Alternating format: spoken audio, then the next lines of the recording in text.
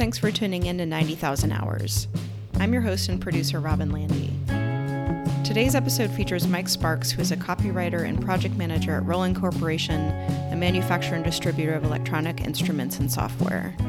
Mike lives and works in Seattle, Washington. If you'd like to follow along on Instagram, we can be found at 90000HRSpod. Thanks as always to Eric Kuhn for the use of his music in this episode, and thank you for listening.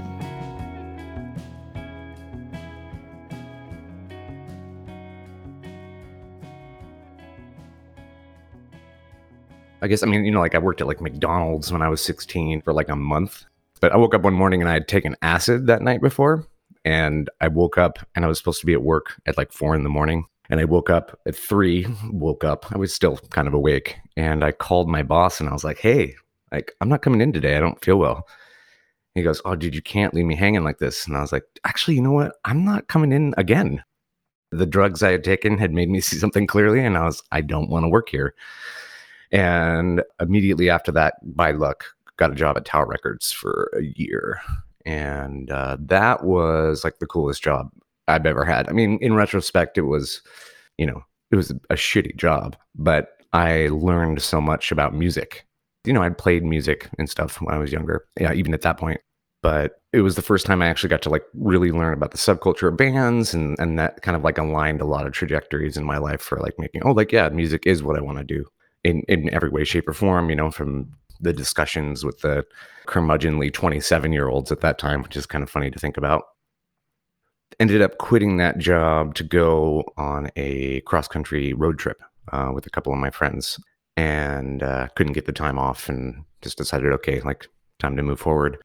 Came back, immediately moved in with my girlfriend. We had a chihuahua and a cat with one ear, and I was unemployed, and there was a grocery store 2 blocks from my house. And so I went there and just applied and ended up getting the job and working there for 6 years.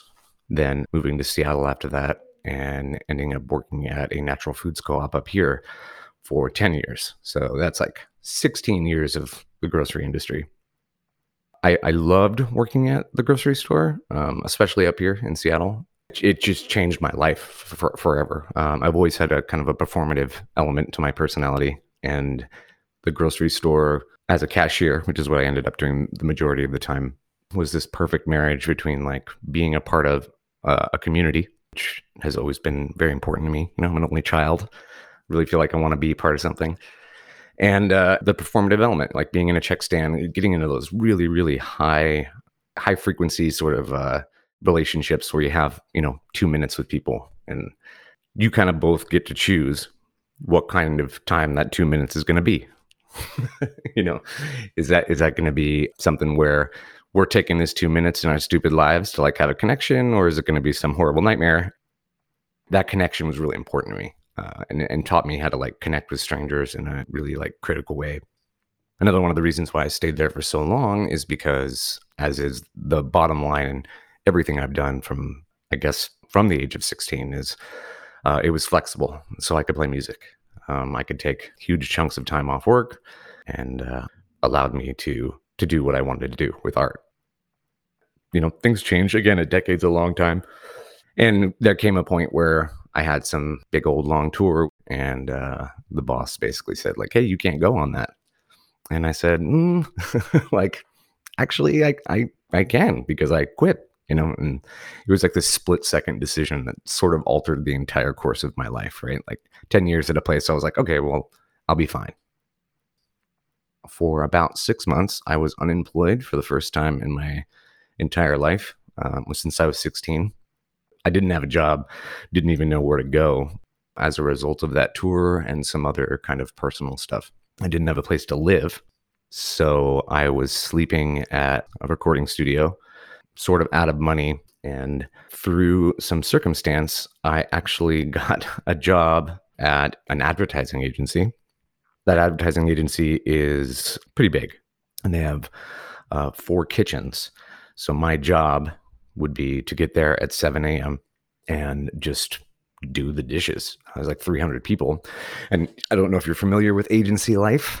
but it's one of the most mystifying, unusual groups of individuals ever. Yeah, marketing and that world was, I guess I'd never really encountered people like that before. It's just something that I wasn't used to. Like, definitely used to like throwing milk on the shelves and like talking to like hippies about Dr. Bronner's. And then all of a sudden people are building decks, which I didn't even know what that meant at the time. And, having these meetings and scrums and forever uncoiling the mysteries of sales language and stuff like that. And so I was doing this really bucolic sort of like shitty job in the middle of all that. And, don't take it from this interaction alone, but I can be sort of charming. And I ended up, making friends, because I was like, the first guy they saw at 8 a.m. was like a hungover musician. And I'm like, what's your deal? Just like started sort of learning the ins and outs of the agency itself. Honestly, in a lot of ways, that was like the best job I've ever had. Doing dishes is easy. It's super easy. And I liked it because I would just like talk to people. And then when my hangover would kick in around 2, I'd just get like really bummed out, do the dishes slowly and like listen to music. And through that and through kind of seeing what people do, I mean, I didn't even really know what like a copywriter was. I knew that they were a writer, but I didn't know like in what way, or like I didn't know what a project manager was. I know obviously the words say you manage projects, but that degree of sort of white collar ambiguity was just so beguiling to me. The more I got to know it, the more I kind of realized like, dude, like I think I could do this job. Maybe, there's always that degree of like, I don't have a college degree. They all do. And actually there was this one woman, she told me one day while we were drinking rosé that she didn't have a college degree. And like this thing went off in my head. I was like, oh, dude, like all I have to do is like be in the right place at the right time. At that time, my friend stumbled into getting a job at Roland. That branch of Roland was something really, really fresh. And so they had just started one in Seattle called Roland Cloud, which basically manages their VST or plugin or digital versions of like classic synthesizers. I've always been a writer to a certain degree. I've always kept a journal, always wrote stories and poems. Basically, they needed a writer, and she recommended me. And against all odds, I got the job. My average day isn't unlike any office job. I get to work around 9 and spend the first couple hours of my day usually having organizational meetings, something that I believe that they call Scrum. Which is essentially where you sit down with your team and you all talk about what you're going to do that day and how you govern the priorities of your actions versus what the end goal needs to be. So I'll sit in meetings for about an hour, just discussing that with the different teams. My team is more of a content creation team. It's not traditional marketing in that we create assets.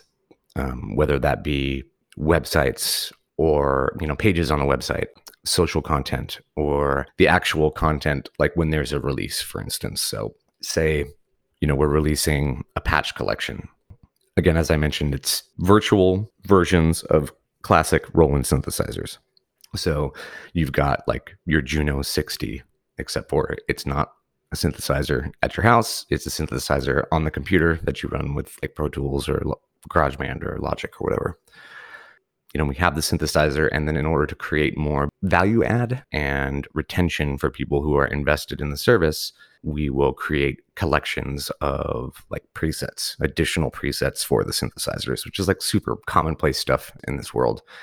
And so as a copywriter, what I usually do is I get those presets and I listen to them, and then I write about how they sound in a way that will be appealing to both the people who are already invested in the service, and then also be intriguing and have enough, marketing language in them to invoke interest in those who are not involved.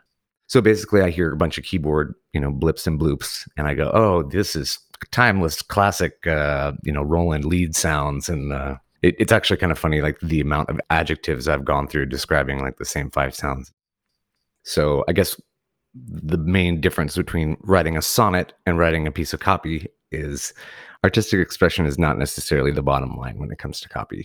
You want to be able to explain something to someone who has no idea what you're explaining or why they care. Like you have to convince them to care. You have to convince them to understand something that they generally don't understand at all in a way that is both clear and engaging, which is way harder than you would think it is, especially coming from a place as like a quote unquote artist, which I vaguely consider myself one. Like my initial instinct is always to write like, use words like Leviathan or like, you know what I mean? Phrase things in a way that makes me sound smart and interesting. And that unfortunately, not everybody who does Roland stuff knows me or thinks I'm charming. So I guess coming from a creative space as a writer, transitioning over to this kind of writing seemed daunting, to professional marketing material and copy to sell things.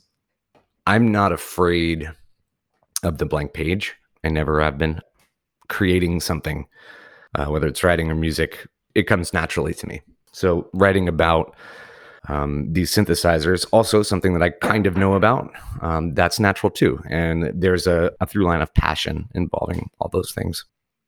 Writing something to explain something to someone, on the other hand, is not something I've really done. And that's been a journey, starting from, writing my first piece of copy and getting feedback from my boss about that, and him being like, hey, like, sorry, James Joyce, but this isn't what we're looking for here. And kind of being like confused and defeated, thinking, oh, well, this is just an amazing piece of art I gave you. And him saying, sure, but that's not why we're here. We're not here to feed your ego, Michael. That was really disheartening at first because I thought, oh, I can write, like you can't write. What are you talking about? But learning about like how to write like that has actually been nothing but helpful. It's expanded my lexicon, both literally and metaphorically, in that I have more tools to do what I want to do. So explaining something simply, powerfully, and with purpose, as opposed to watching something, disintegrate into a nebula of adjectives. Finding that through line with those things has actually been helpful for my creative process and made me understand that, I do have value on this level too. Not everybody can sit down and explain something. And I guess I didn't know that I could, and I learned how. It's not writing poetry, which is I prefer to do. I'd still call it creative work, at least the way it works with me. I think a lot of copywriters don't consider their work creative. I mean, I guess it's a different kind of creative, It's like Don Draper kind of creative, where you have to figure out how to cut through everything and sell something or whatever. I don't know. I've never seen that show. I've heard it's really good. The formula, the chipping away at something until it's just there enough to do exactly what it's supposed to do. Honestly, being a project manager is one of the best parts of my job, and the part that I fell into the easiest, and that I feel like I was destined to do my whole life. I feel like I was preparing for this job since I was 20 years old.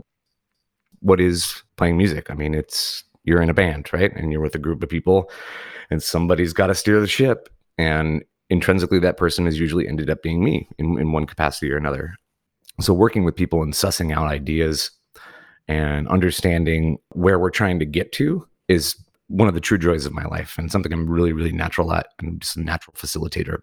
I luckily had a couple people who saw how I spoke to people in rooms and how I tried to organize people.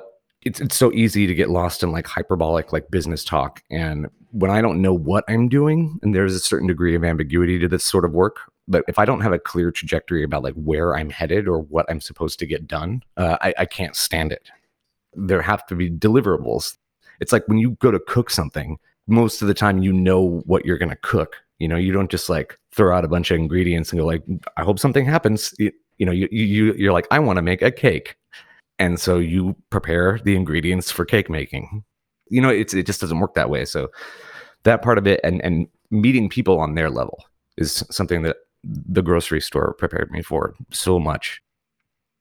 You want to connect with people. Everyone wants to connect with the people around them. And all people need is to see a little bit of a mirror in someone else in order to feel comfortable enough to like find you in that place. And it's the same thing like working with a team, just making sure that everyone is heard, and whatever piece of that you can take from everyone to kind of blend together into the ultimate idea. I think that the world of advertising, at least amongst the kind of people that I hang out with, is antithetical to the entire lifestyle, philosophical perspectives, main axioms of existence. The advertising world is regarded as, like the devil, essentially. It's where original thought and empathy and altruism go to die. Thus, those kind of people basically spinning a yarn to make money. Yeah, I would say that's not something I'm really interested in overall. The unique part of that with Roland is that, okay, so like I'm a musician, right? That's how I identify myself. I'm working for a music company, a big one, a cool one that sells and engages with a lot of things that have particular interest to me. So in that regard, the volume is turned down. I'm not selling MacBooks. It's at least in line with something that I respect, something I appreciate. It's a good organization, that kind of thing. So the volume gets turned down on like the marketees, like the white collar, like environment. A lot of my bosses have ponytails, but it is a business. Yeah. And it has been a different sort of experience than what I'm used to. Again, it's that one-on-one experience where you're in the check stand and connecting with someone with no real objective, basically just to fucking stand each other while you have to deal with each other. But also it's that opportunity you get to have a connection with someone and be in that place, as opposed to being in a meeting, in an office, in a corporate environment. And then all these other things start sort of coming into the picture. I mean, obviously coming from 16 years of grocery experience and being immediately kind of thrown into an office environment, I was terrified. I'd never heard of imposter syndrome before, but oh God, I have a really low threshold for fakery. I don't like to be anybody but me. Thankfully, that's worked out for me. But like getting into an office and seeing spreadsheets and decks and presentations with figures and what's our goal, what's the tactics, like what do we need to do to connect A to B with the metrics and all this sort of thing. That was like really, really bewildering. And sometimes it still is. I think I see through it a little bit more now. I think that language, that dialect is sort of born as a result of like imposter syndrome, I think. Once you learn the language and you learn how to like figure out what makes you sound like you know what you're doing, I really think a lot of people operate in that world. And then eventually you actually learn what that is through fakery. You start to identify like what actually needs to get done and what, through trial and error, what's successful and what's not successful. But yeah, some meetings I'm in and we're looking at a graph and I'm kind of like, I feel like we just talked for 20 minutes about something we could have said in 20 seconds, and we all know what we're doing here. Why do we have to go through it like this? And sometimes that can be really taxing. Sometimes I'll look at a room full of people all talking or waiting for their turn to talk to basically show that they have value and they have understanding of what's going on. That can be tiring. I didn't know that, white men above 50 know everything. I didn't know that. I didn't know that they were all also musicians. I didn't know that either. I probably shouldn't say that. But that's the fucking truth. I don't know if all jobs are important. I do know that spin it however you want to spin it, making money is important. And depending on your seriousness about how much that money means to you and how much you need in order to feel okay about yourself or to feel okay about the kind of life you live, that is directly in proportionate to how serious and how important you think your work is. I know that I work at a company that sells virtual synthesizers. And I know that if that didn't exist, nothing would change. Is that enough for me to consider what I'm doing unimportant? I mean, that's kind of up to me to decide. I think that there is an insular world, a small world of people who are fanatical about synthesizers. And I think that there is a community there that is more vulnerable than it gets credit for. It's a world of misfits. I think that it's a unifier. And I think that being a part of that and the passion of these people, the obsession of synthesizers, can be a crutch for a lot of people in a really good way, in a valuable and important way. I don't like walk around thinking about that.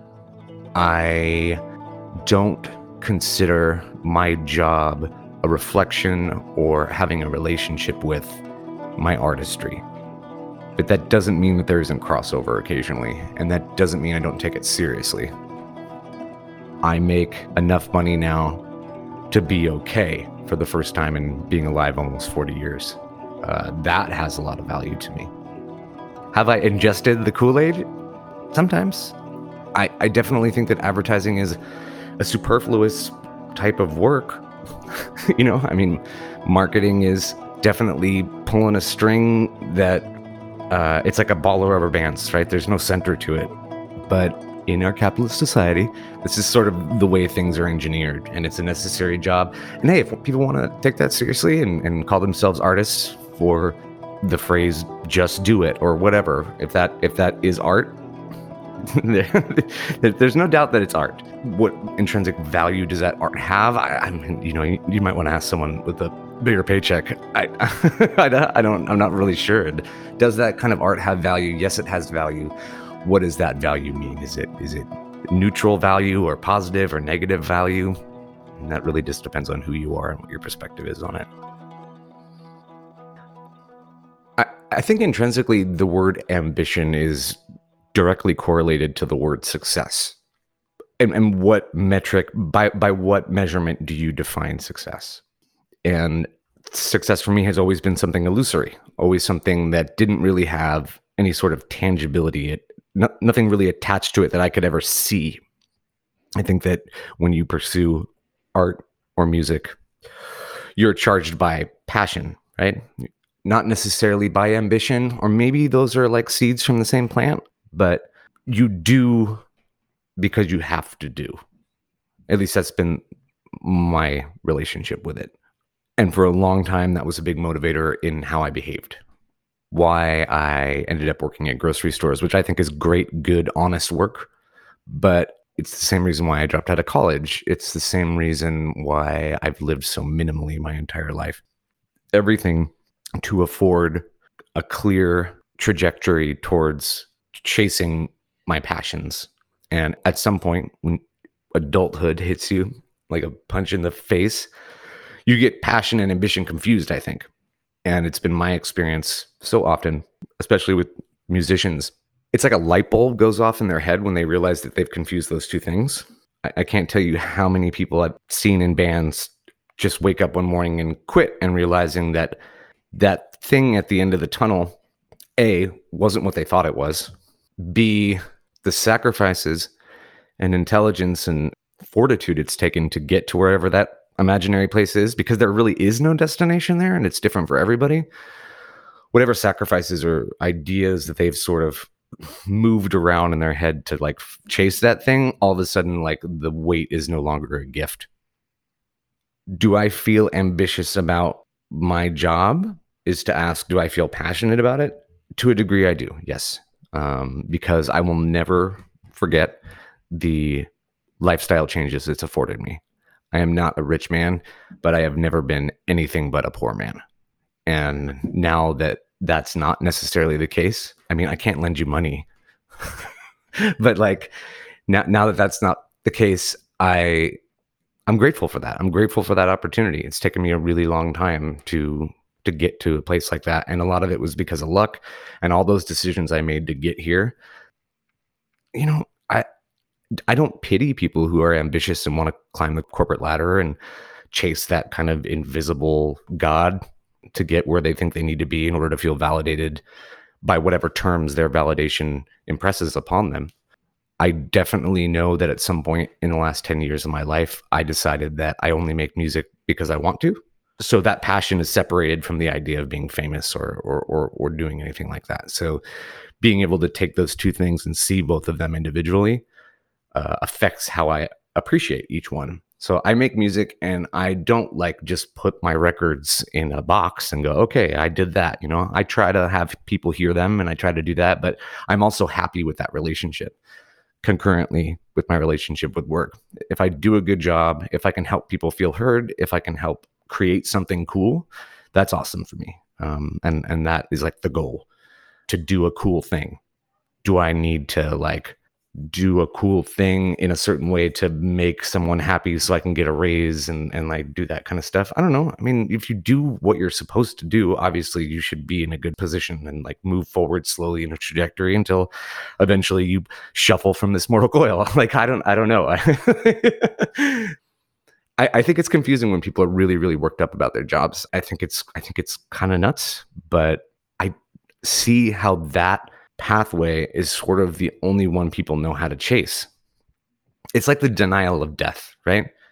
It's like you're standing on the shoulders of a society where that trajectory is how you measure success. And if that's how you need to like not worry about your death or not worry about like the things that keep you awake at night, then use that. Use that as the tool that you need to use to be happy. I don't need that tool to be happy.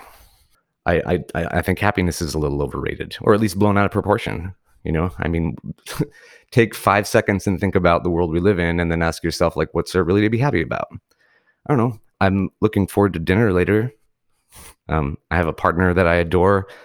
Sometimes I get to sit and make music, and I get to meet people that I like, and hopefully that's enough for me. And so when I'm dying, I can think, okay, like that's what I did. At least people didn't think I was an asshole. That's enough for me. Some people would rather be an asshole and, high five 1,000 angels in marketing heaven or whatever.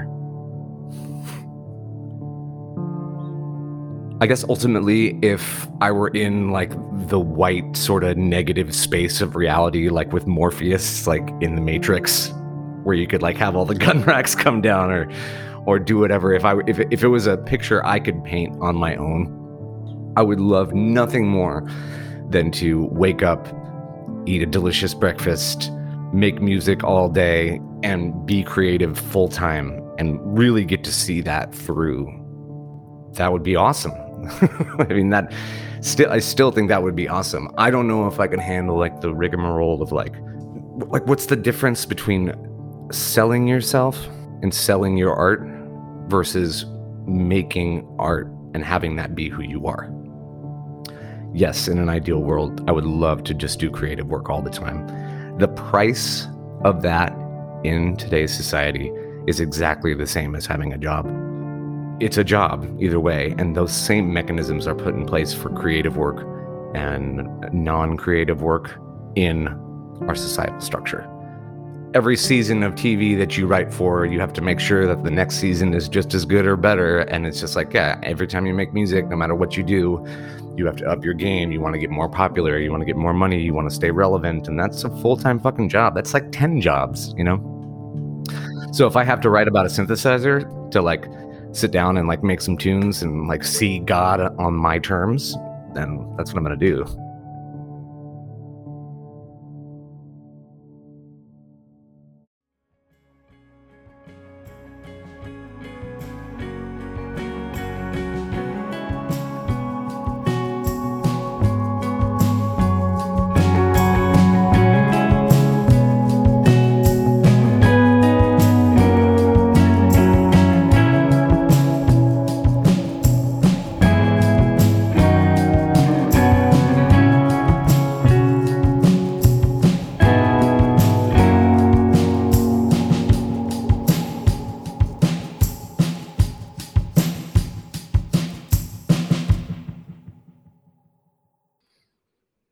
Or whatever.